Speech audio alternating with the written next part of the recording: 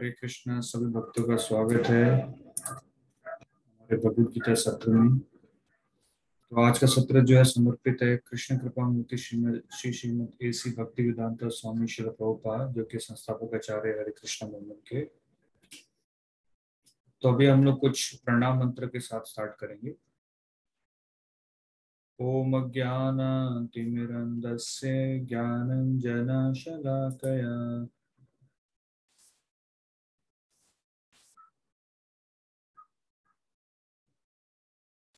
चक्षुरुन्मीलितं येन तस्मै श्रीगुरुवे नमः।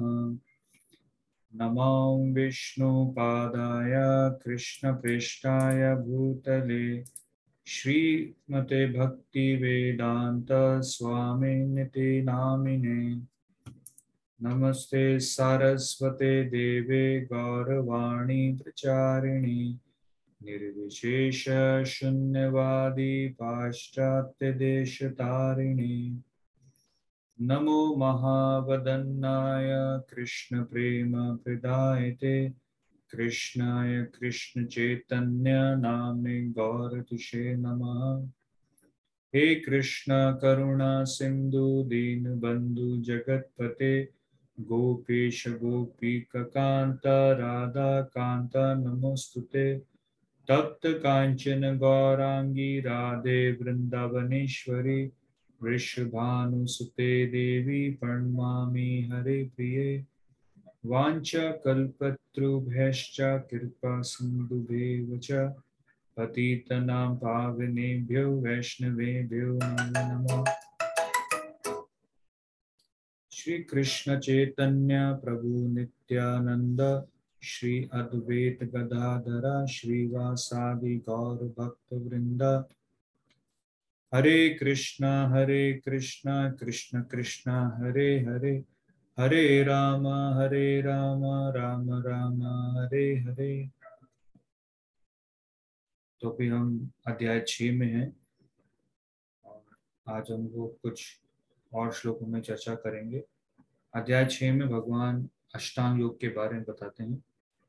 तो आज हम लोग देखेंगे विस्तार रूप से कि ये जो अष्टांग योग है इसको करने की क्या विधि है।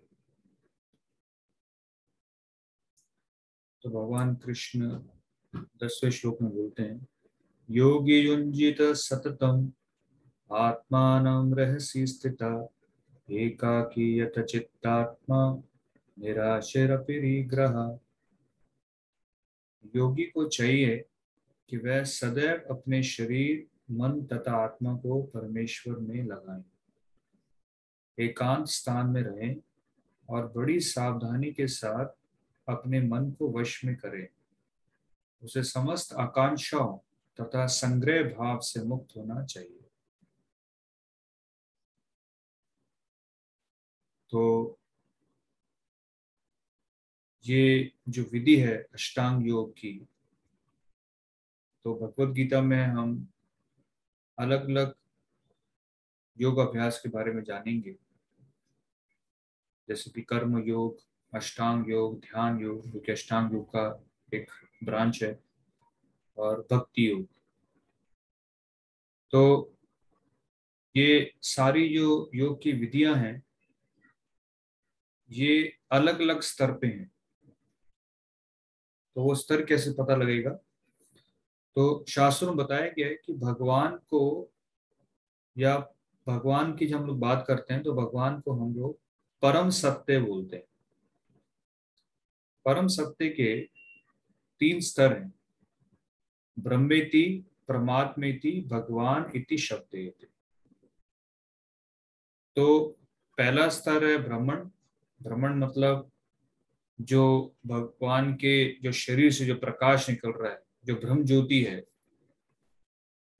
जो निराकार स्वरूप जो लोग बोलते हैं उसको बोलते हैं ब्रह्मण या ब्रह्म ज्योति।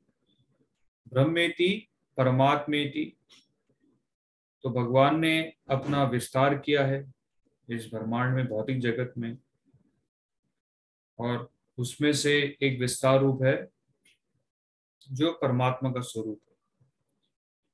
तो हमारे शरीर में, हर भौतिक शरीर में 84 लाख जितनी भी योनियां हैं, हर भौतिक शरीर में दो आत्माओं का प्रवास है। एक तो जीवात्मा, दूसरी परमात्मा। तो ब्रह्मेति परमात्मेति। तो पहले इस चीज को समझना कि जो ब्रह्म ज्योति है वह क्या है, ये पहला स्तर है। दूसरा स्तर है परमात्मा को समझना कि भगवान का एक स्वरूप है। और तीसरा सबसे बड़ा स्तर जो है भगवान इति शब्द, मतलब भगवान को साक्षात समझना, जो कि कृष्ण का जो असली स्वरूप है। तो अष्टांग योग के द्वारा हम लोग परमात्मा को समझने का प्रयास करते हैं। ये अष्टांग योग की जो विधि है, ये इसका लक्ष्य है। मतलब योग की अगर विधि हम लोग अपनाते हैं, योग अभ्यास अगर हम लोग करते हैं, उसको लक्ष्य क्या है? लक्ष्य है परम सत्य को समझना। अगर योग अभ्यास परम सत्य को समझने के लिए नहीं किया गया और किसी और कारणवश अगर हम लोग योग अभ्यास कर रहे हैं, तो ऐसी विधि को हम लोग योग नहीं कह सकते। तो सबसे पहले तो हमें योग की जो विधि है उसका लक्ष्य पता रहना चाहिए। अगर हमें लक्ष्य नहीं पता तो वह योग अभ्यास नहीं है। जैसे कि आजकल अभी हाल फिलहाल में लोगों ने योगा इंटरनेशनल डे बनाया, लेकिन अगर हम लोग दुनिया भर में लोगों से पूछें कि योग अभ्यास का लक्ष्य क्या है, तो शायद ही बहुत कम लोग होंगे जो बता पाएंगे कि योग अभ्यास का जो लक्ष्य है वो है भगवान को, परम सत्य को समझना। ज्यादातर मैक्सिमम जो आप लोग सुनेंगे वो लोग यही कहेंगे कि हेल्थ को ठीक रखना, बॉडी माइंड को फिट रखना, माइंड को पीसफुल रखना। और आजकल जितनी भी योगा सोसाइटीज हैं, स्पिरिचुअल सोसाइटीज हैं आजकल, वह भी इस तरह से ही योगा को सिखाना चाहते हैं। तो ये योग अभ्यास का लक्ष्य नहीं है। योग अभ्यास का लक्ष्य है कि परमात्मा को समझना, भगवान को समझना, परम सत्य को समझना, भगवान को प्राप्त करना योग अभ्यास के द्वारा। ये योग अभ्यास का परम लक्ष्य। तो अब इसमें विस्तार रूप से भगवान ने विधि बताई है अष्टांग योग की। भगवान क्या बताना चाह रहे हैं कि जो व्यक्ति अष्टांग योग करना चाहता है, अष्टांग योग में यम नियम आसन, ये जो आसन की विधि जो हम लोग करते हैं, आज पूरे दुनिया भर में जो लोग आसन करते हैं, ये आसन की विधि योग अष्टांग योग में आती है। योग तो अलग अलग प्रकार के हैं, सब में आसन नहीं आते हैं विधि। क्योंकि योग अभ्यास का परम लक्ष्य क्या है कि आत्मा को भगवान से जोड़ना, भगवान को समझना। तो अगर वह परम लक्ष्य है तो ऐसे लक्ष्य को प्राप्त करने के लिए आसन की आवश्यकता नहीं है हर योग अभ्यास में। लेकिन अष्टांग योग में जो हम लोग आसन भी करते हैं, जो ये आसन जो है ये एक वन ऑफ द स्टेप है। अल्टीमेटली असली लक्ष्य क्या अष्टांग योग का? समाधि। समाधि जिसमें आत्मा परमात्मा से जुड़ जाती है। तो आसन करने के लिए भी क्या विधि है वह भगवान यहाँ पे बता रहे हैं। योगी को चाहिए कि वह सदैव अपने शरीर, मन तथा आत्मा को परमेश्वर में लगाएं। मतलब अगर कोई व्यक्ति योगाभ्यास कर रहा है, अष्टांग योग कर रहा है, आसन कर रहा है, तो निरंतर उसको किसके बारे में सोचना है? परमात्मा के बारे में सोचना है, भगवान के बारे में सोचना है। तो ये भी हम लोग देख सकते हैं कितने लोग हैं इस दुनिया में जो योग अभ्यास करते हैं और निरंतर मन जो है भगवान में लगा हुआ है। तो ये बहुत मुश्किल है। क्यों? क्योंकि ऐसा करने के लिए जो मन है उसको क्या करना है? वश में करके रखना है। मन में तो हमेशा कुछ ना कुछ प्लानिंग चलती रहती है। बहुत सारे हमारे पेंडिंग टास्क है, बहुत सारे बचे हुए काम पड़े हैं हमारे मन में, तो उसकी पूरी लिस्ट रेडी रहती है। जैसे ही मन को समय मिलता है तो मन वो पूरी पेंडिंग लिस्ट पूरी करता है, उसमें सोच विचार चलता है। लेकिन यहाँ क्या बताया गया है अगर किसी को अष्टांग योग शुरू भी करना है, सबसे पहले क्या करना है, उसका मन पूरी तरह से परमात्मा में लीन होना है। हर समय उसको भगवान के बारे में सोचना है जब वह अष्टांग योग कर रहा है। और ऐसा करने के लिए सबसे बड़ी आवश्यकता क्या है, ऐसे व्यक्ति को एकांत स्थान में रहकर ही अष्टांग योग करना है। क्योंकि अगर अगर कोई व्यक्ति अष्टांग योग कर रहा है और वातावरण ऐसा है कि उसको हर हर समय कुछ ना कुछ डिस्टरबेंस है, तो वह व्यक्ति भगवान के बारे में कैसे सोच पाएगा। अगर मान लीजिए कोई व्यक्ति घर में अष्टांग योग कर रहा है जहाँ पे अनेक प्रकार के कार्य चल रहे हैं, तो वह व्यक्ति कभी भी अष्टांग योग नहीं कर सकता है। या फिर लोग क्लब में जाके करते हैं, सोसाइटीज में जाके करते हैं, ये विधि नहीं है अष्टांग योग की। आसन करने की ये विधि नहीं है। असली अष्टांग योग करने की विधि क्या है, सबसे पहले व्यक्ति को एकांत स्थान में जाकर अष्टांग योग के आसन करने हैं। और एकांत स्थान कहाँ मिलेगा, शहरों में तो नहीं मिलेगा। एकांत जो स्थान है वह कहाँ मिलेगा, वन में, जंगलों में, पहाड़ों में। तो इसलिए विधि के अनुसार लोग पहले जब अष्टांग योग किया करते थे, पहले के युगों में, कलयुग में तो बहुत मुश्किल है, हम लोग अभी देखेंगे कैसे कलयुग में अष्टांग योग हम लोग नहीं कर सकते। तो पहले के युगों में लोग सब कुछ संन्यास लेकर, सब कुछ छोड़कर जंगलों में जाकर एकांत स्थान पर अष्टांग योग करते थे। और एकांत स्थान पे जाकर अगर अष्टांग योग करना है तो सबसे पहली जरूरत क्या है कि हमारे हृदय में डर नाम की चीज नहीं होनी चाहिए। अगर हमारे हृदय में भय है, डर है, हम लोग जंगल में गए हैं और हमें डर लग रहा है कि कहीं से कोई जानवर ना आ जाए, मैं अकेला हूं, कोई भूत प्रेत ना मिल जाए, तो ऐसा व्यक्ति अष्टांग योग नहीं कर सकता है।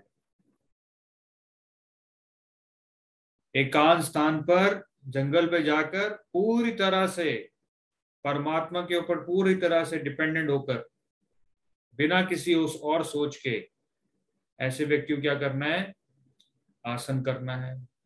तो जस्ट सोचिए, मान लीजिए आप एक बहुत घने वन में हैं और इतने सारे जानवरों के बीच में रहकर आपको आसन करने हैं, और वो भी कैसे आसन करने हैं कि मन निरंतर भगवान के बारे में सोच रहा है।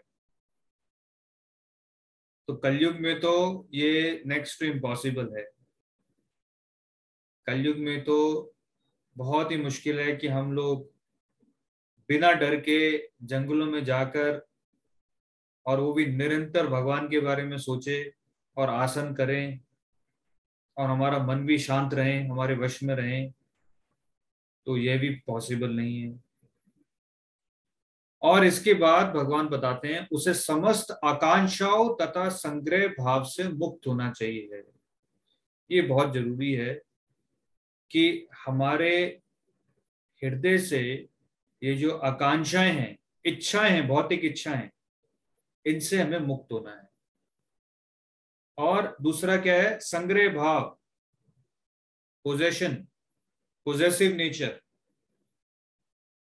इस दुनिया में हम लोग कुछ भी देखते हैं तो हमारी धारणा कैसी है कि ये मेरा शरीर है, और इस शरीर से जुड़ी हुई जो भी चीजें हैं वह क्या हैं, मेरी हैं। संग्रह भाव मतलब अधिकार होना चीजों पे। तो ये जो अधिकार होने का भाव है, इससे मुक्त होना, और सबसे पहले भौतिक इच्छाओं से मुक्त होना। इसलिए भक्ति रसामृत सिंधु में रूप गोस्वामी बताते हैं, अन्याभिलाषित शून्य ज्ञान कर्मादि नावृतम अनुकूलेन कृष्णानुशीलनम भक्तिर उत्तमा। अगर कोई भगवान को योग अभ्यास में जुड़ना चाहता है या भगवान की भक्ति करना चाहता है, तो सबसे पहली क्वालिफिकेशन क्या है? अन्या अभिलाषित शून्यम। There should be no other desire. कोई इच्छा नहीं होनी चाहिए हृदय में, एक ही इच्छा होनी चाहिए। क्या इच्छा है? यो योग अभ्यास का लक्ष्य है भगवान को प्राप्त करना, भगवान को संतुष्ट करना अपनी सेवा से। व्यक्ति को परम भगवान कृष्ण की दिव्य प्रेम पूर्वक सेवा करना चाहिए और बिना भौतिक लाभ या लाभ की इच्छा, बिना फलदायी गतिविधियां या दार्शनिक अटकलों के माध्यम से करना चाहिए। इसे कहते हैं शुद्ध भक्ति सेवा। जैसे कि आजकल जो योग अभ्यास लोग करते हैं उसमें क्या है, लोग भौतिक लाभ देखते हैं कि अगर मैं ये योग अभ्यास करूंगा तो मेरे शरीर को क्या मिलेगा, इससे मेरे शरीर की बीमारियां ठीक हो जाएंगी, मैं स्वस्थ हो जाऊंगा, और वैसा हो जाएगा तो मैं और इंद्रियों की तृप्ति कर सकता हूँ और अच्छे से रह सकता हूँ भौतिक संसार में, अपनी और भौतिक इच्छाएं पूरी कर सकता हूँ। तो शरीर को ठीक करने के लिए, अपने अपने को अच्छा रखने के लिए मुझे योग अभ्यास करना है। भगवान पिक्चर में नहीं है। शरीर को सही रख सकते हैं, स्वस्थ रख सकते हैं योग अभ्यास करने से, लेकिन योग अभ्यास का लक्ष्य पता रहना चाहिए। योग अभ्यास का लक्ष्य क्या है? कि भगवान को प्राप्त करना। तो योग अभ्यास करना कि मेरा शरीर अच्छे से रह सके ताकि मैं भगवान की सेवा कर सकूं, ताकि मैं भगवान को प्राप्त कर सकूं।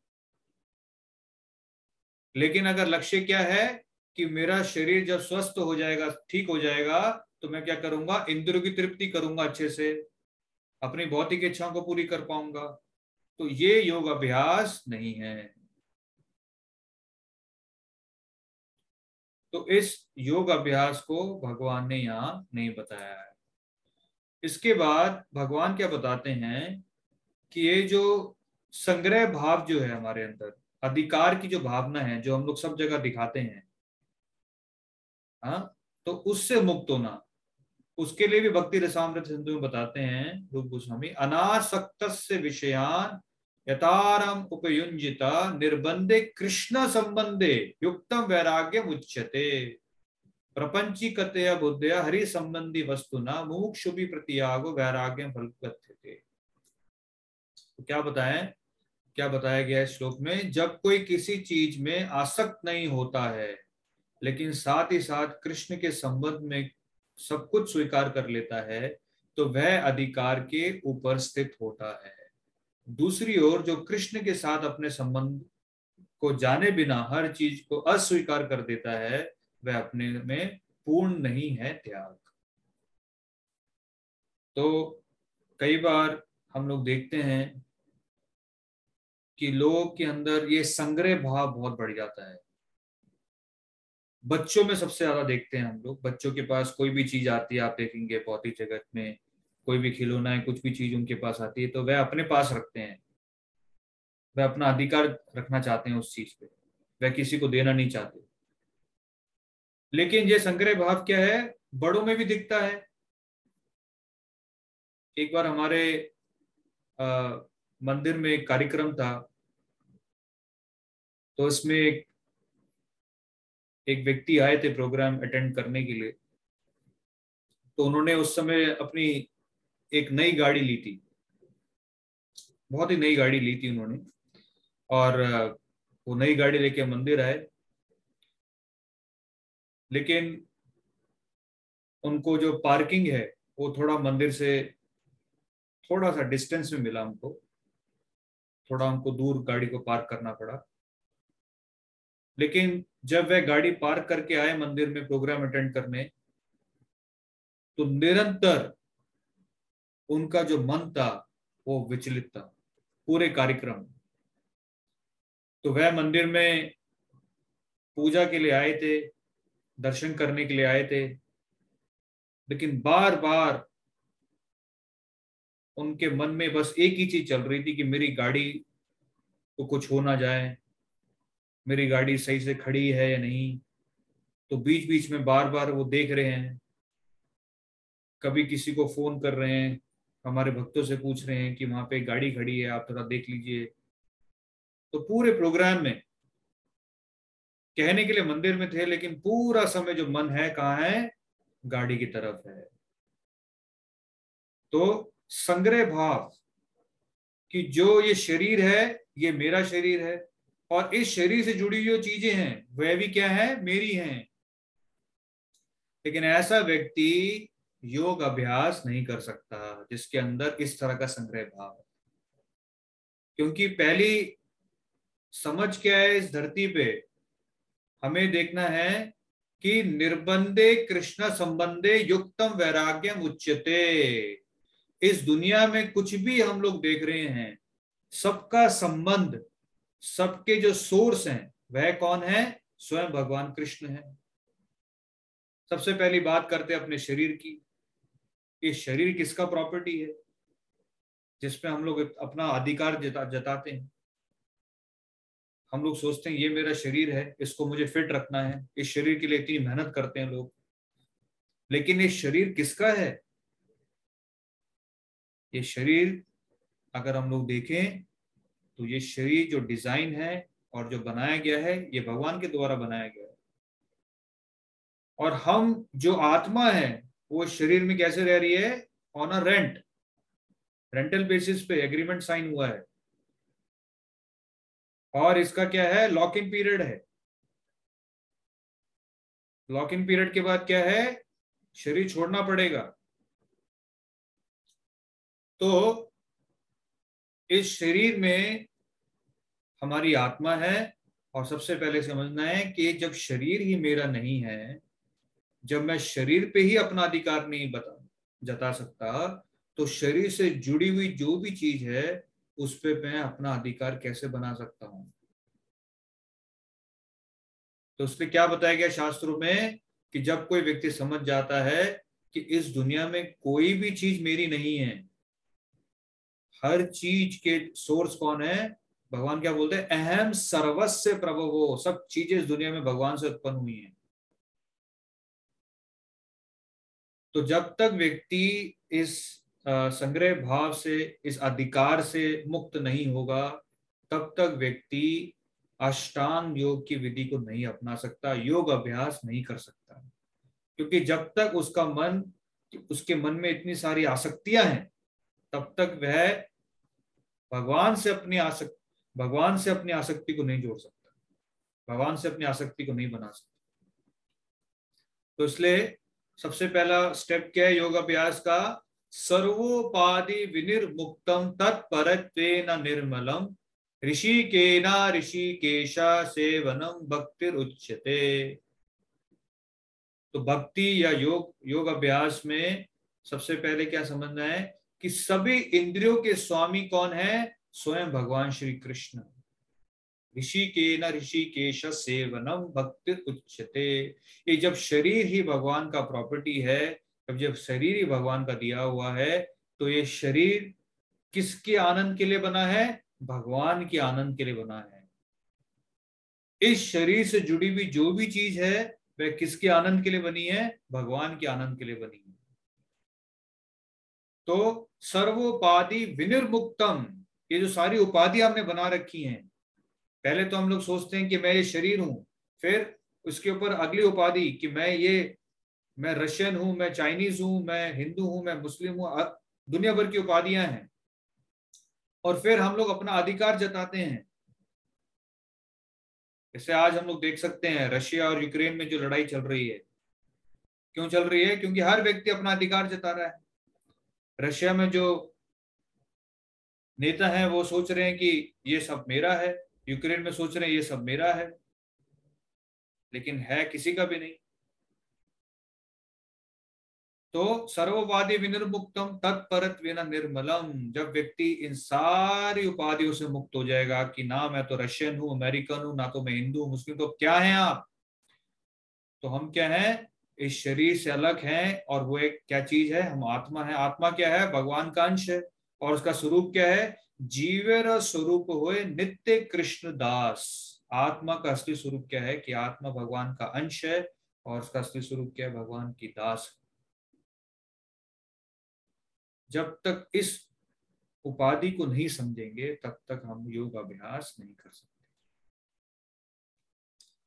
फिर आगे भगवान बताते हैं शौचौ देश प्रतिष्ठाप्य स्थिरम आसनम आत्मनः नाति उच्चरितम नाति नीचम चैलय जना कुशोत्तरम तत्र कागरम मना कृत्वा यथा चितेन्द्रिय क्रिया उपाविशासने युञ्जात योगम आत्मा विशुद्धये। योग अभ्यास के लिए योगी एकांत स्थान पर जाकर भूमि पर कुशा बिछा दे और फिर उसे मृगशाला से ढक तथा ऊपर से मुलायम वस्त्र बिछा दे। आसन ना तो बहुत ऊंचा हो ना बहुत नीचा, ये पवित्र स्थान में स्थित हो। योगी को चाहिए कि वह इस पर दृढ़ता पूर्वक बैठ जाए और मन इंद्रियों तथा कर्मों को वश में करते हुए तथा मन को एक बिंदु पर स्थित करके हृदय को शुद्ध करने के लिए योग अभ्यास करें। तो ये पूरी विधि है अष्टांग योग की जो बताई गई है यहाँ पे। तो सबसे पहले जो बेस है जिसपे व्यक्ति को ये अष्टांग योग करना है, जिसपे हमें आसन करने हैं, तो बेस क्या होना चाहिए? कुशा घास जो होती है, कुशा घास के ऊपर बताया गया है मृगशाला बिछाई जाती है। तो ये जो बेस है ये कुशा घास का होना चाहिए। जैसे कि आजकल हम लोग देखते हैं लोग योग अभ्यास करते हैं, किस पे करते हैं? Yoga mats.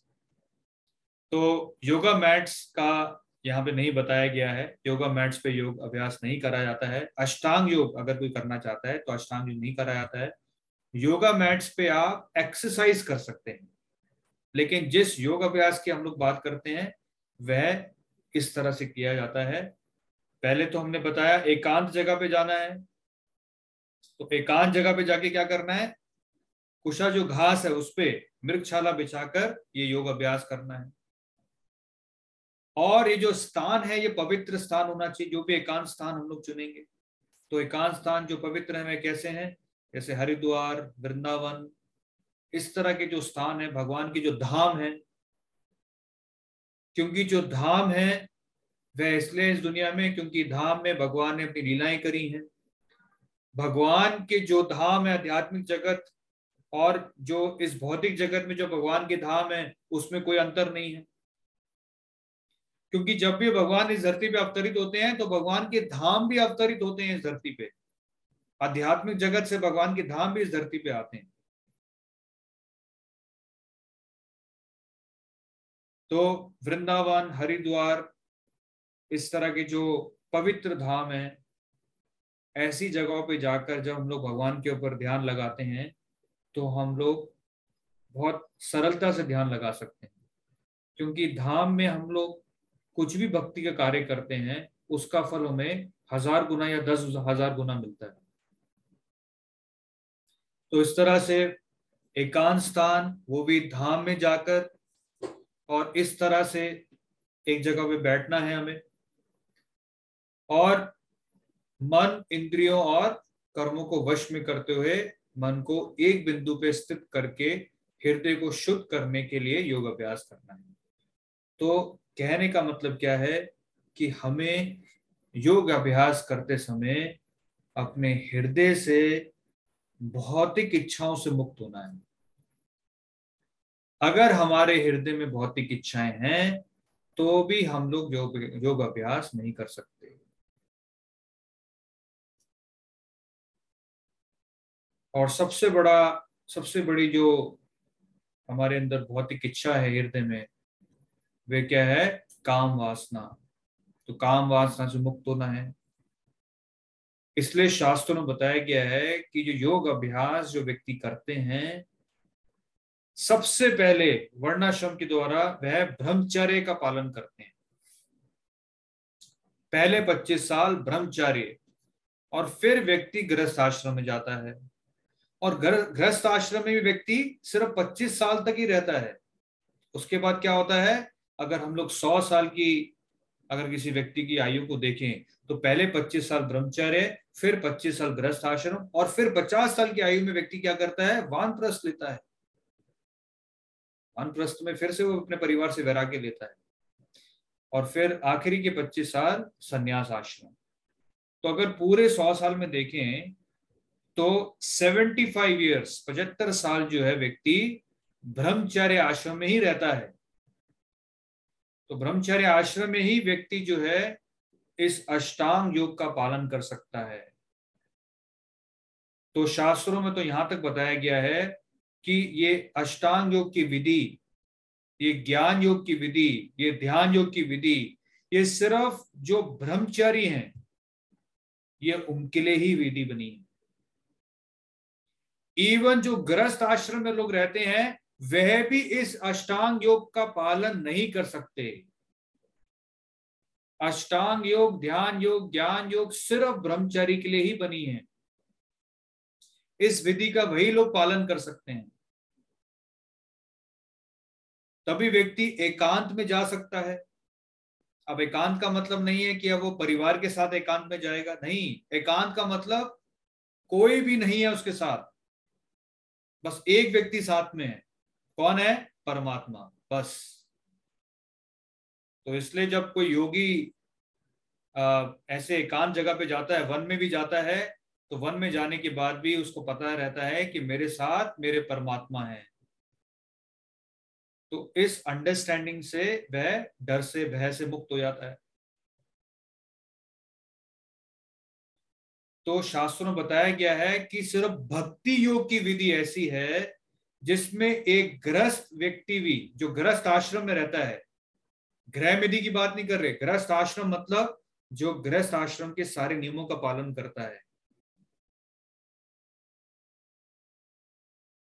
तो गृहस्थ आश्रम मतलब गृहस्थ, वो भी आश्रम, आश्रम मतलब जो जीवन आध्यात्मिक विकास के लिए बना है। कई बार लोग सोचते हैं गृहस्थ जो लाइफ है, गृहस्थ जीवन जो है वो इंद्रियों की तृप्ति के लिए बना है। नहीं, वह गृहस्थ आश्रम नहीं है, वह गृह मेदी है। गृहस्थ आश्रम का मतलब जहां पति पत्नी सिर्फ आध्यात्मिक विकास करना चाहते हैं, और वह अगर संभोग भी करते हैं सिर्फ संतान को जन्म देने के लिए।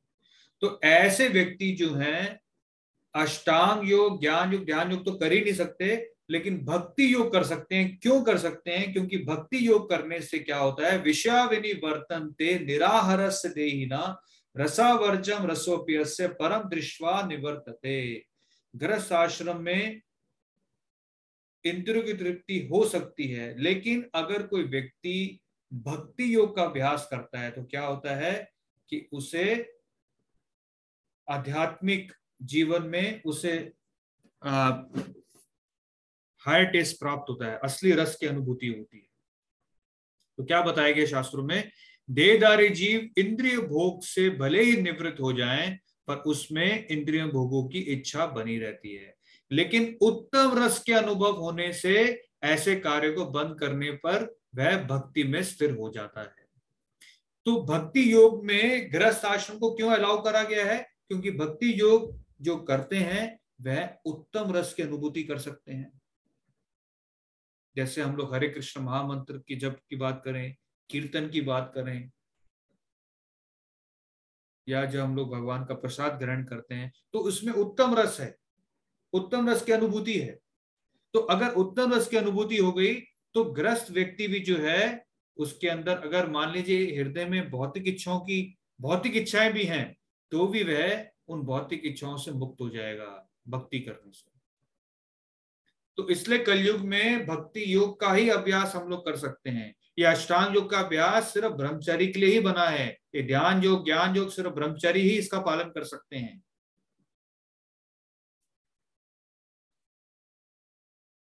तो आगे भगवान बताते हैं, समम कयो शिरम ग्रीवम धारयन अचलम स्थिरा संप्रेक्ष्य नासिकाग्रम स्वम दिशश्चानवलोकयन प्रसन्नात्मा विगतभिर ब्रह्मचारी व्रते स्थिता मना संयम्य मच्चित्तो युक्त आसीत मत्परा। तो दोबारा से यहाँ पे आया है, ब्रह्मचरी व्रते स्थिता। योग अभ्यास करने वाले को चाहिए कि वह अपने शरीर, गर्दन तथा सिर को सीधे रखे और नाक के अगले सिर पर दृष्टि लगाएं। इस प्रकार वे अविचलित तथा दमित मन से भय रहित विषय जीवन से पूर्णतः मुक्त होकर अपने हृदय में मेरा चिंतन करें और मुझे ही अपना चरम लक्ष्य बनाएं। तो इस तरह से बताया गया है कि अष्टांग योग जब कोई व्यक्ति करता है तो उसको सीधे तरीके से बैठना है, वो जो आसन है कुशा घास का जो हमने भी देखा है, और उसको जो अपनी आंखें हैं वह पूरी तरह से बंद नहीं करनी है। आंखें कैसी रहेंगी? आधी खुली रहेंगी। और जो उसकी नजर है व्यक्ति की, वह किस पे रहेगी? टिप ऑफ द नोज, नाक के इसके स्तर पे, अगले सिरे पर दृष्टि लगाएं। तो इस तरह से जब कोई व्यक्ति अपनी आंखें पूरी तरह बंद नहीं करेगा, नाक के ऊपर एकाग्र करके जब वह व्यक्ति ध्यान लगाएगा भगवान पर, इस तरह से वह भगवान का चिंतन करके भगवान को प्राप्त कर सकता है। तो योग अभ्यास में हम लोग देखेंगे, कभी भी भगवान ये नहीं बोलते हैं कि अपनी आंखें पूरी तरह से बंद करनी है और फिर भगवान पे ध्यान लगाना है। पहली बात तो इस कलयुग में ध्यान की विधि नहीं दी गई है, अष्टांग योग की विधि नहीं दी गई है। फिर भी अगर लोग हम लोग देखते हैं कई बार लोग पूरी आंखें बंद करके बिल्कुल मेडिटेशन करने का प्रयास करते हैं, लेकिन ऐसे ध्यान करने का कोई लक्ष्य नहीं है, क्योंकि ऐसे ध्यान करने से हमारा मन बहुत चंचल है। कुछ समय बाद क्या होगा, हमें नींद भी आ सकती है। तो कई बार लोग इस तरह के योग अभ्यास करते हैं जहाँ पे एक साथ लोग ग्रुप में लोग बैठते हैं और अपनी आंखें बंद करके ध्यान लगाने का प्रयास करते हैं, लेकिन बहुत बार ऐसा देखा गया है कि कुछ समय बाद लोग दूसरी योग निद्रा में चले जाते हैं। लोग इतनी अच्छी नींद में खो जाते हैं, उनको लगता है कि वह भगवान में पूरी तरह से भगवान को उन्होंने प्राप्त कर लिया है, ऐसी नींद उनको आती है।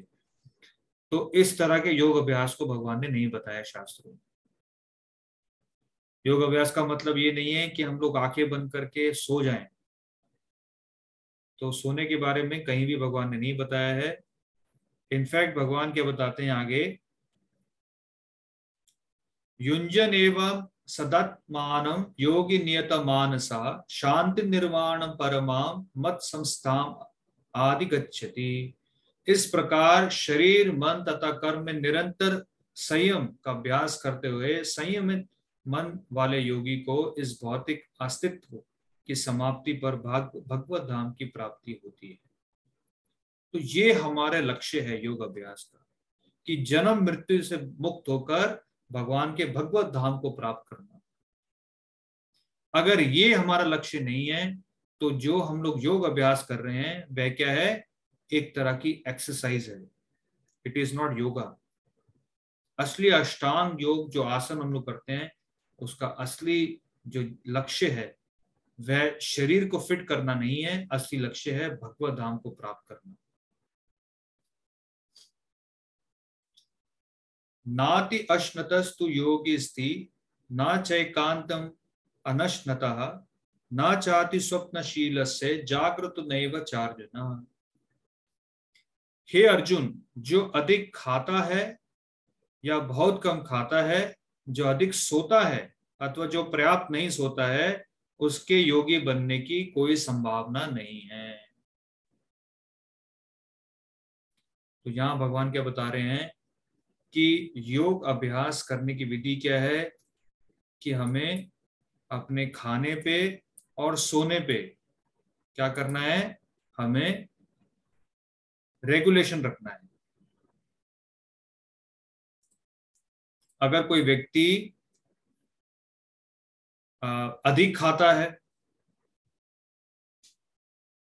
करेक्ट, अगर कोई व्यक्ति अधिक खाता है या कम खाता है, दोनों व्यक्ति योग अभ्यास नहीं कर सकते। शास्त्रों में बताया गया है कि जो व्यक्ति अधिक खाता है तो क्या होगा, उसको अधिक सोना भी पड़ेगा। अब भगवत गीता में बताया गया, भगवान बोलते हैं 6 घंटे से ज्यादा नहीं सोना है 24 घंटे में। लेकिन लोग आजकल 8-8 घंटा 10-10 घंटा सोते हैं, और लोगों को क्या लगता है ये हमारे जीवन का सबसे बड़ा लक्ष्य है। अगर हमें सोने को ज्यादा मिल जाए, खाने को ज्यादा मिल जाए, ये हमारे जीवन का लक्ष्य है। अगर छुट्टी के दिन हम लोग ज्यादा सो सकें तो वो और ज्यादा बड़ा लक्ष्य है हमारे, जो हमें प्राप्त करना है। तो इस तरह के जो लोग हैं वह कभी भी योग अभ्यास नहीं कर सकते। मैक्सिमम भगवत गीता में बताया गया है हमें 6 घंटे से ज्यादा नहीं सोना है। जो व्यक्ति 6 घंटे से ज्यादा सोता है वह व्यक्ति तमोगुण में चला जाता है। जो व्यक्ति तमोगुण में चला जाता है वह योग अभ्यास नहीं कर सकता है। जो व्यक्ति ज्यादा खाता है, ज्यादा सोता है, वह उतने ही अपने सोते समय उसको उतने ही सपने दिखते हैं, अनेक प्रकार के वह सपने देखता है। तो सपने भी लोगों को इसलिए ज्यादा आते हैं बिकॉज ज्यादा लोग सोते हैं, और ज्यादा नींद इसलिए आती है क्योंकि लोग ज्यादा खाते हैं। कोई रेगुलेशन नहीं है, कोई नियम नहीं है जीवन। तो इस तरह से अष्टांग योग जो व्यक्ति करते हैं उनको देखना है कि हमें खाने पे सोने पे क्या रखना है, नियम बनाना है, संयम में करना है। क्योंकि जिस व्यक्ति का मन शुद्ध नहीं है वह व्यक्ति कभी भी योग अभ्यास नहीं कर सकता। मन शुद्ध तब होगा जब हमारे खाने पीने का और सोने का जो कार्य है वह शुद्ध होगा। वह कब शुद्ध होगा, जब हम लोग सबसे पहले अगर खाने की बात करें तो हमें खाने पे क्या ध्यान देना है कि सबसे पहले हम लोग शाकाहारी भोजन लें, मांस का सेवन ना करें। अब आज पूरी दुनिया में योगा इंटरनेशनल डे बनाया जा रहा है, लेकिन लोगों को नहीं पता कि जो व्यक्ति मांस का सेवन करता है वह योगाभ्यास कभी भी नहीं कर सकता।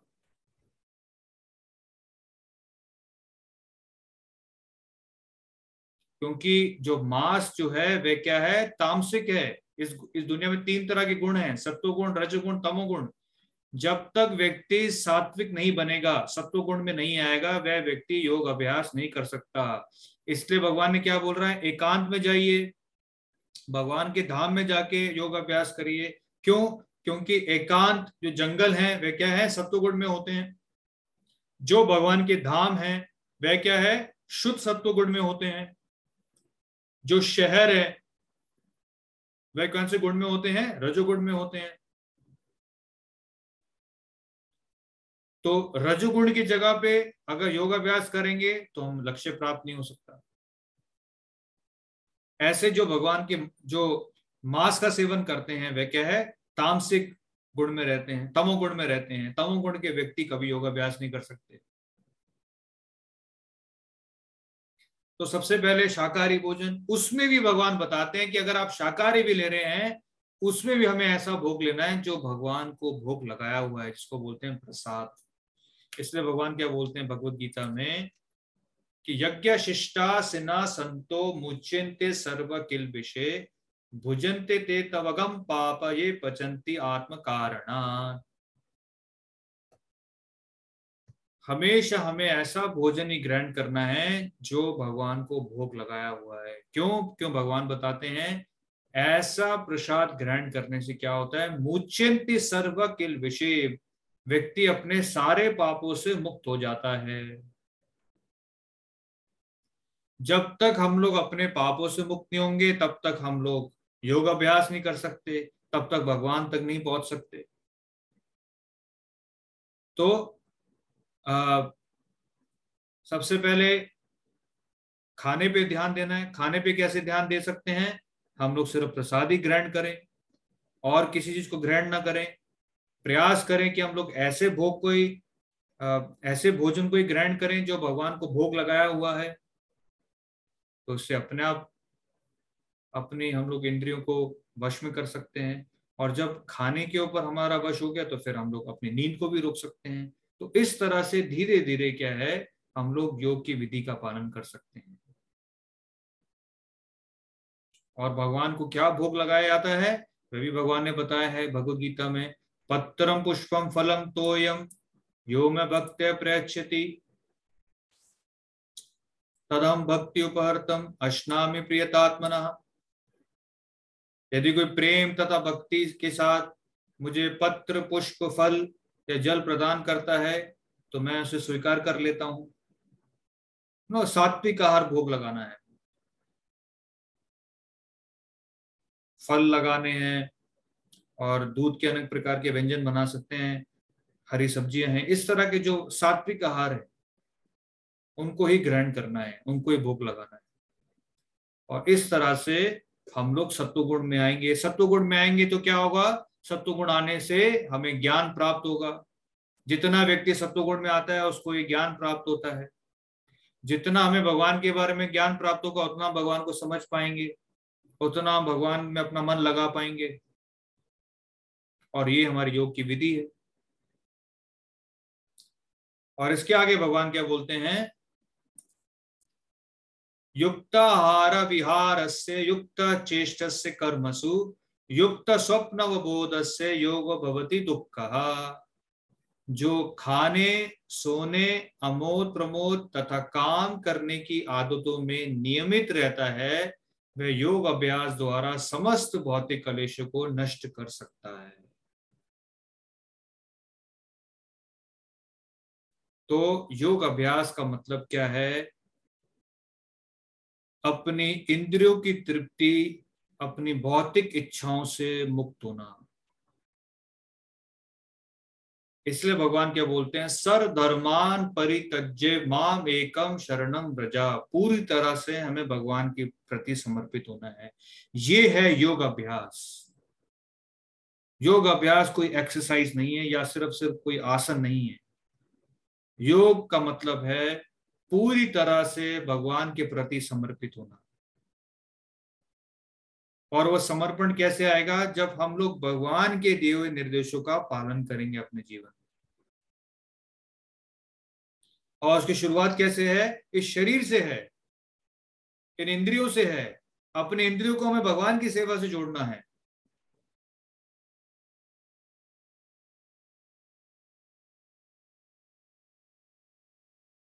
और जोड़ने का मतलब क्या है कि निरंतर अपनी इंद्रियों को, अपने मन को भगवान की सेवा में लगा के रखना है। तो जो असली भक्ति योगी हैं, जो भगवान के भक्त हैं, वह निरंतर अपने मन को और अपने इंद्रियों को भगवान की सेवा में लगा के रखते हैं।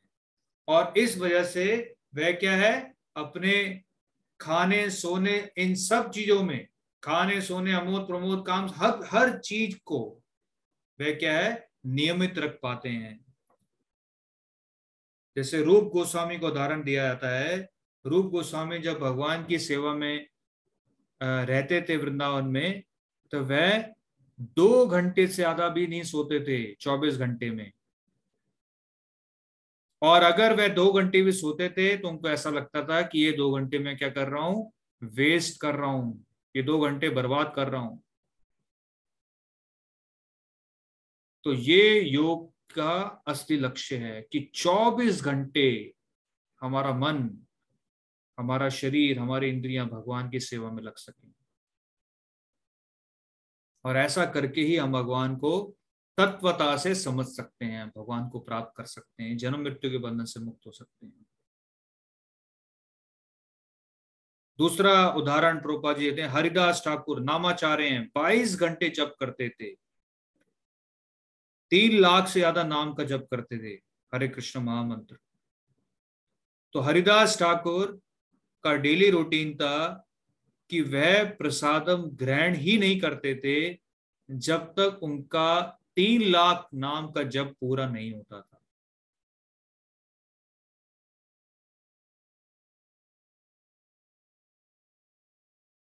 तो हम लोग 3 लाख नाम तो अभी जप नहीं कर सकते, हम लोग अभी 2 घंटे नहीं सो सकते। हमें क्या करना है, हमें जो भगवान ने नियम हमारे लिए बताए हैं उनका पालन करना है। तो अगर हम लोग 10 घंटे सो रहे हैं तो हमें उसको 8 घंटे करना है। अगर हम लोग कुछ भी खा रहे हैं तो सबसे पहले सिर्फ शाकाहारी भोजन ग्रहण करना है। शाकाहारी खा रहे हैं तो उसको हमें भोग लगाना है भगवान को, भगवान को भोग लगाए हुए प्रसादी ग्रहण करना है। तो धीरे धीरे इन सारे निर्देशों का हमें पालन करना है। और जो व्यक्ति इस योग अभ्यास के इन सारे नियमों का पालन करेगा, भगवान क्या बता रहे हैं, वह समस्त भौतिक कलेशों को नष्ट कर सकता है। असली योगी जो है अपने भौतिक दुखों से भी मुक्त हो जाता है, अपने भौतिक कलेशों से भी मुक्त हो जाता है, और वह व्यक्ति असली आनंद को प्राप्त कर सकता है।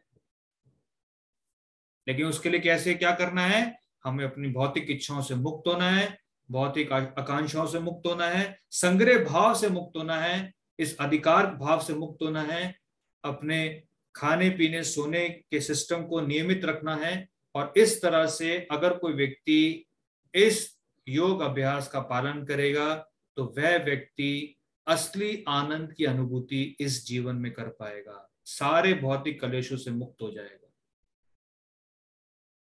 और इस जीवन में अगर हम लोग इस तरह से नियमों का पालन करते रहें तो भगवान क्या बोल रहे हैं कि वह व्यक्ति भगवत धाम को प्राप्त कर पाएगा और इस जन्म मृत्यु के बंधन से मुक्त हो जाएगा। तो ये अष्टांग योग का लक्ष्य है। अष्टांग योग कोई एक्सरसाइज नहीं है, अष्टांग योग कोई सोसाइटी नहीं है। जैसे आजकल लोगों ने योगा सोसाइटीज बना रखी हैं, वहां पे लोग एक साथ जाके योगा प्रैक्टिस करते हैं।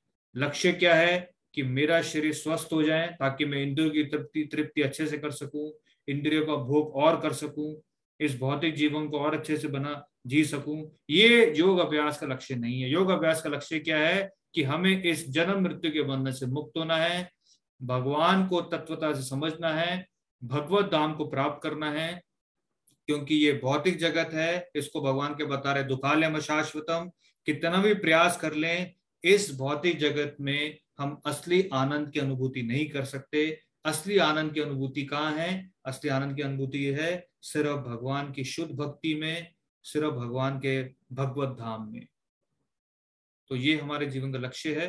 तो अभी हम लोग एक माला हरे कृष्ण महामंत्र की जप करेंगे और अगर कोई आपके सवाल हैं तो उस पर चर्चा करेंगे। Thank you very much. Hare Krishna.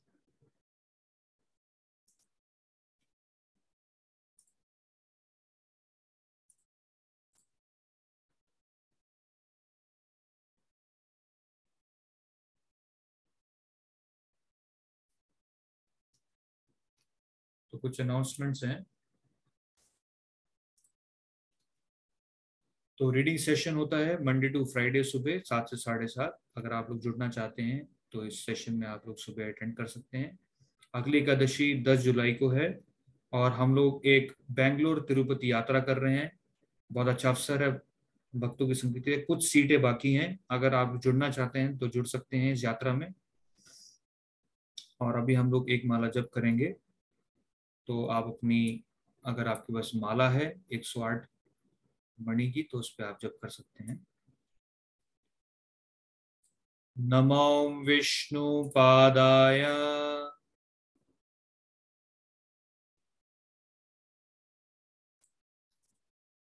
Krishna पृष्ठाय भूतले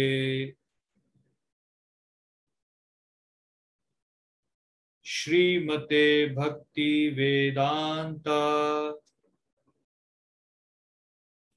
स्वामिन्निति नामिने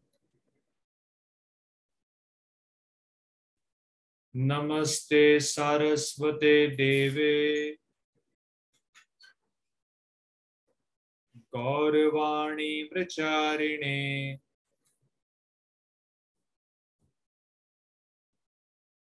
निर्विशेष शून्यवादी पाश्चात्य देश तारिणे। जय श्री कृष्ण चैतन्य प्रभु नित्यानंदा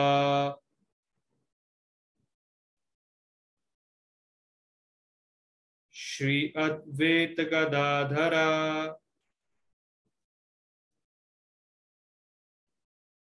श्रीवासादि गौर भक्त वृंदा।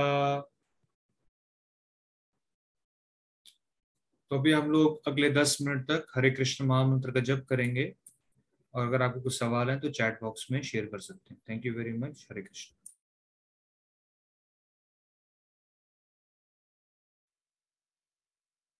हरे कृष्ण कृष्ण कृष्ण हरे हरे, हरे राम राम राम हरे हरे।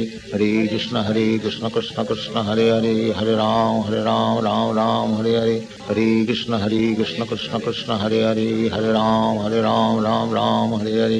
हरे कृष्ण कृष्ण कृष्ण हरे हरे, हरे राम राम हरे हरे। हरे कृष्ण कृष्ण कृष्ण हरे हरे, हरे राम राम हरे हरे। हरे कृष्ण कृष्ण कृष्ण कृष्ण कृष्ण हरे हरे, हरे राम राम राम हरे हरे, हरे कृष्ण कृष्ण कृष्ण हरे हरे, हरे राम राम हरे हरे, हरे कृष्ण कृष्ण कृष्ण हरे हरे, हरे राम राम हरे हरे, हरे कृष्ण कृष्ण कृष्ण हरे हरे, हरे राम राम हरे हरे, हरे कृष्ण कृष्ण कृष्ण हरे हरे, हरे राम राम हरे हरे, हरे कृष्ण कृष्ण कृष्ण हरे हरे, हरे राम हरे हरे, हरे कृष्ण कृष्ण कृष्ण हरे हरे, हरे राम हरे हरे, हरे कृष्ण कृष्ण कृष्ण हरे हरे, हरे राम हरे हरे, हरे कृष्ण कृष्ण कृष्ण हरे हरे, हरे राम हरे हरे, हरे कृष्ण कृष्ण कृष्ण हरे हरे, हरे राम हरे हरे,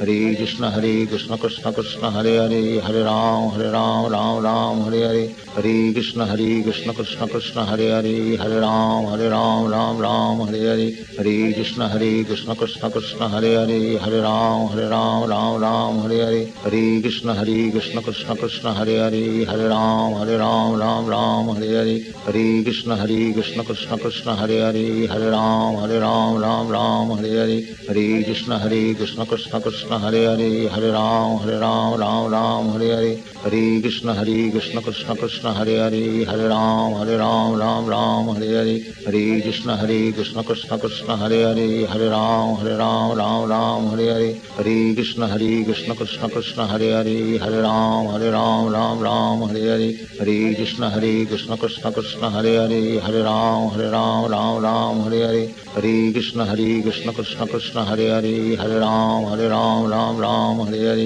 हरे कृष्ण कृष्ण कृष्ण हरे हरे, हरे राम हरे हरे, हरे कृष्ण कृष्ण कृष्ण हरे हरे, हरे राम हरे हरे, हरे कृष्ण कृष्ण कृष्ण हरे हरे, हरे राम हरे हरे, हरे कृष्ण कृष्ण कृष्ण हरे हरे, हरे राम हरे हरे, हरे कृष्ण कृष्ण कृष्ण हरे हरे, हरे राम हरे हरे, हरे कृष्ण कृष्ण कृष्ण हरे हरे, हरे राम हरे हरे, हरे कृष्ण कृष्ण कृष्ण हरे हरे, हरे राम हरे हरे,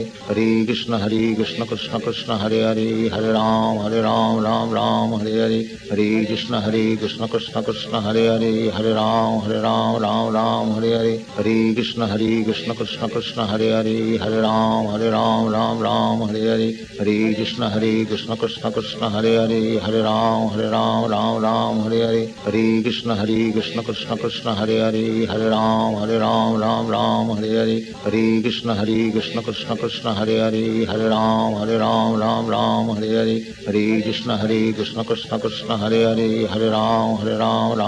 हरे हरे, हरे कृष्ण कृष्ण कृष्ण हरे हरे, हरे राम हरे हरे, हरे कृष्ण कृष्ण कृष्ण हरे हरे, हरे राम हरे हरे, हरे कृष्ण कृष्ण कृष्ण हरे हरे, हरे राम हरे हरे, हरे कृष्ण कृष्ण कृष्ण हरे हरे, हरे राम हरे हरे, हरे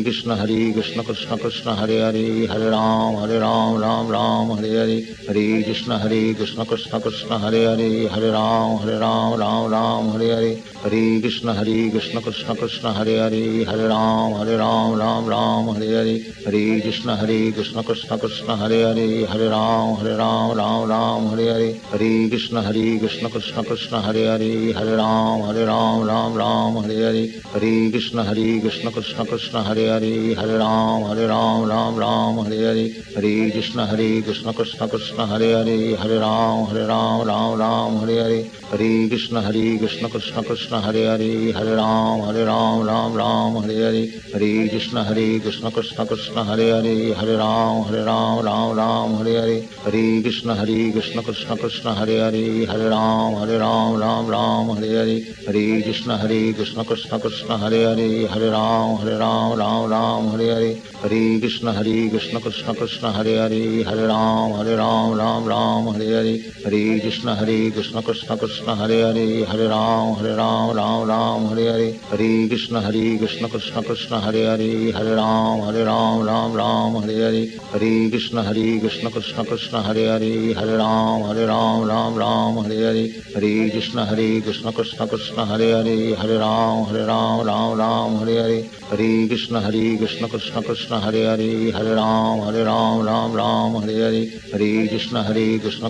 कृष्ण हरे हरे, हरे राम राम हरे हरे, हरे कृष्ण कृष्ण कृष्ण हरे हरे, हरे राम राम हरे हरे, हरे कृष्ण कृष्ण कृष्ण हरे हरे, हरे राम हरे हरे, हरे कृष्ण कृष्ण कृष्ण हरे हरे, हरे राम हरे हरे, हरे कृष्ण कृष्ण कृष्ण हरे हरे, हरे राम हरे हरे, हरे कृष्ण कृष्ण कृष्ण हरे हरे, हरे राम हरे हरे, हरे कृष्ण कृष्ण कृष्ण हरे हरे, हरे राम हरे हरे, हरे कृष्ण कृष्ण कृष्ण हरे हरे, हरे राम हरे हरे, हरे कृष्ण कृष्ण कृष्ण हरे हरे, हरे राम हरे हरे, हरे कृष्ण कृष्ण कृष्ण हरे हरे, हरे राम हरे हरे, हरे कृष्ण कृष्ण कृष्ण हरे हरे, हरे राम हरे हरे, हरे कृष्ण कृष्ण कृष्ण हरे हरे, हरे राम हरे हरे, हरे कृष्ण कृष्ण कृष्ण हरे हरे, हरे राम हरे हरे, हरे कृष्ण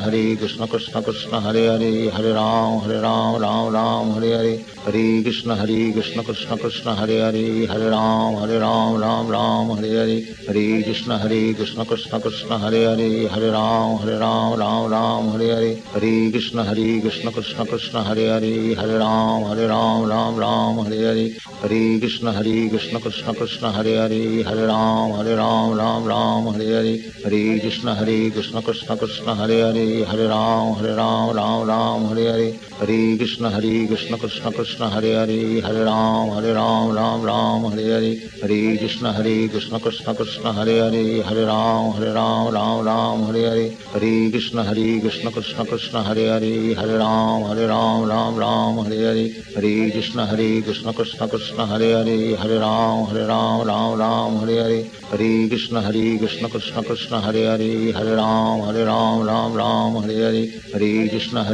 कृष्ण कृष्ण हरे हरे, हरे राम हरे हरे, हरे कृष्ण कृष्ण कृष्ण हरे हरे, हरे राम हरे हरे, हरे कृष्ण कृष्ण कृष्ण हरे हरे, हरे राम हरे हरे, हरे कृष्ण कृष्ण कृष्ण हरे हरे, हरे राम हरे हरे, हरे कृष्ण कृष्ण कृष्ण हरे हरे, हरे राम हरे हरे, हरे कृष्ण कृष्ण कृष्ण हरे हरे, हरे राम हरे हरे, हरे कृष्ण कृष्ण कृष्ण हरे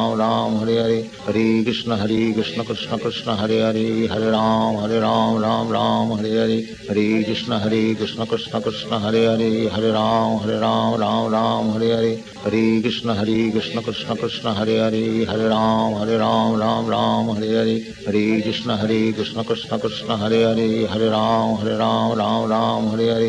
कृष्ण कृष्ण कृष्ण हरे हरे, हरे राम हरे हरे, हरे कृष्ण कृष्ण कृष्ण हरे हरे, हरे राम हरे हरे, हरे कृष्ण कृष्ण कृष्ण हरे हरे, हरे राम हरे हरे, हरे कृष्ण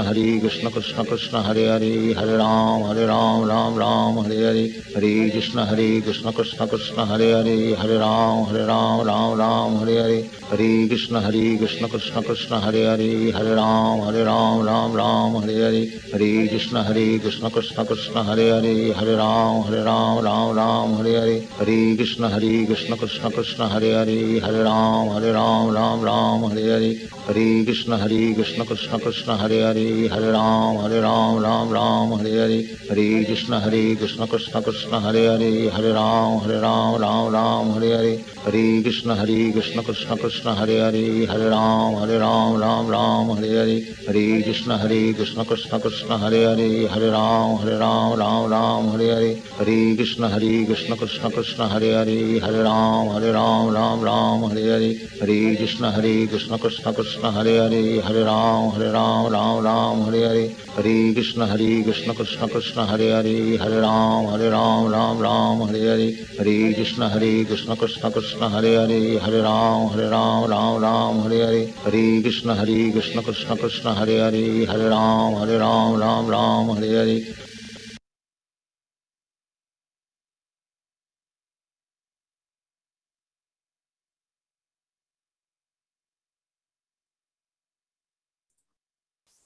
श्री कृष्ण चैतन्य प्रभु नित्यानंद श्री अद्वैत गदाधर श्रीवासादि गौर भक्त वृंदा।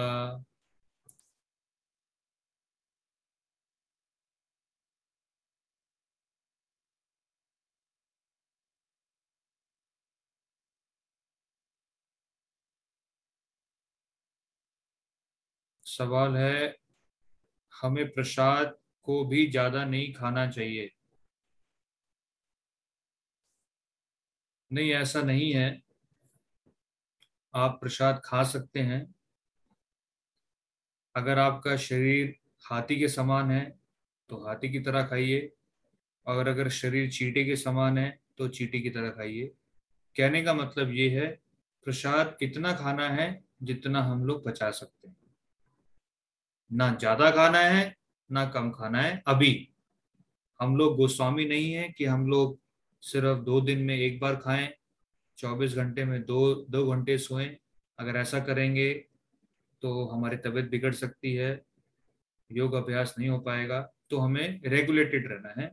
उसके लिए अपना शरीर, जो आपका शरीर है उसके हिसाब से आप देखिए कितना आप अच्छे से पचा सकते हैं, उतना ही खाना है।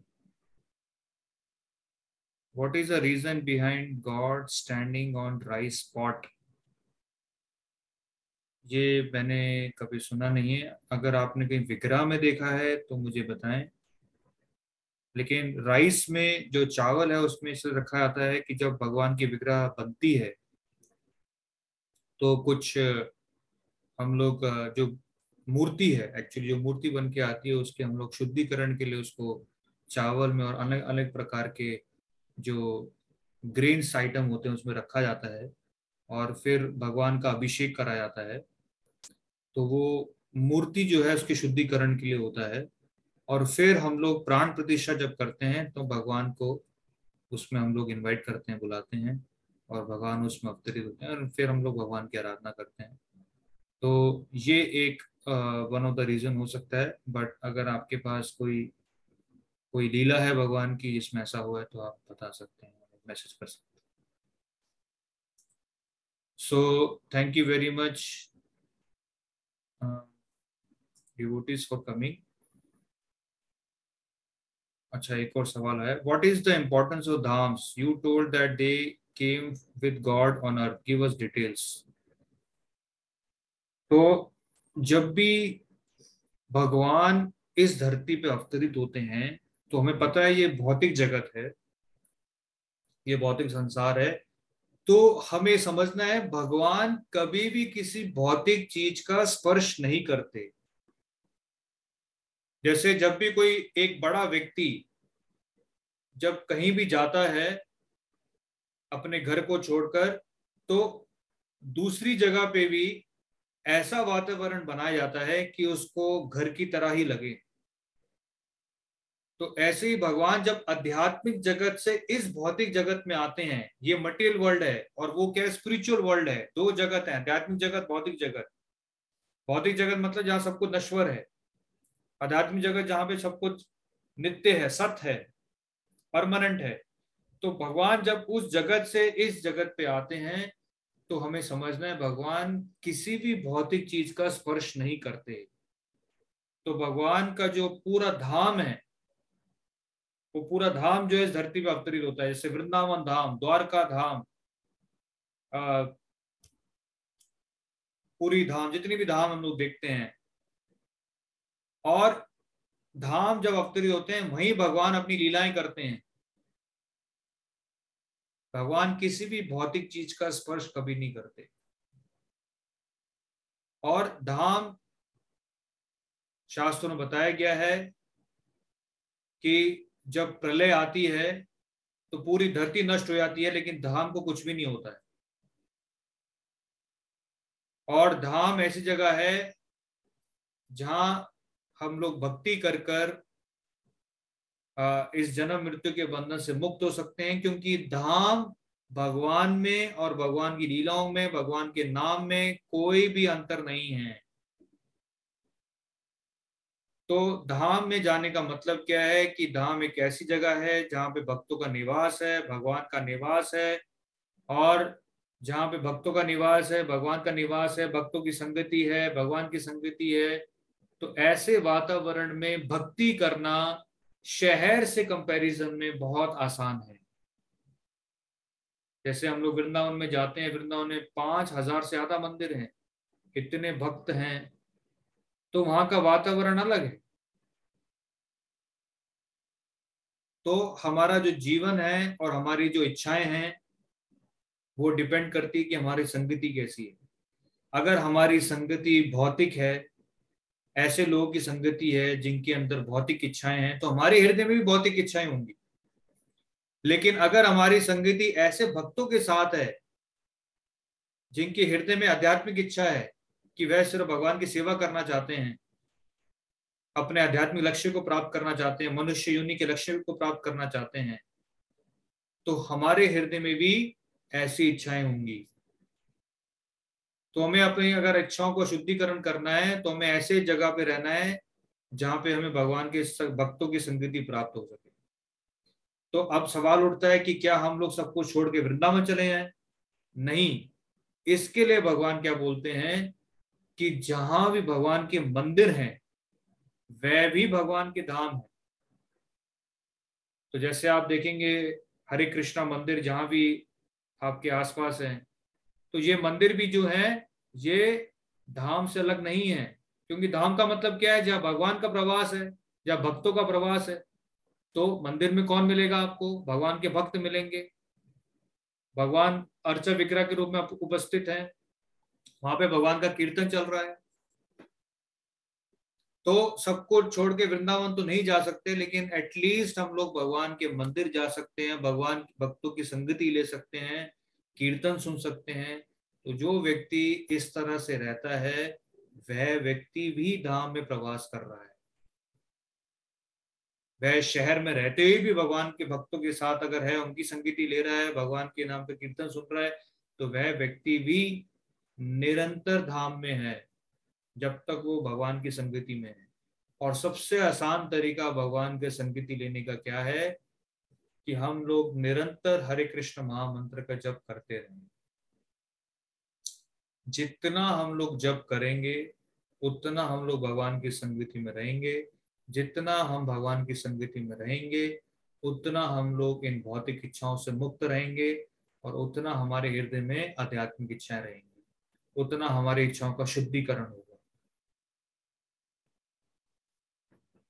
सो आई थिंक आज के क्वेश्चंस हो चुके हैं, और अब हम लोग अगले मंगलवार को मिलेंगे और चर्चा करेंगे कि भगवान अष्टांग योग की जो विधि है उसके बारे में क्या बता रहे हैं।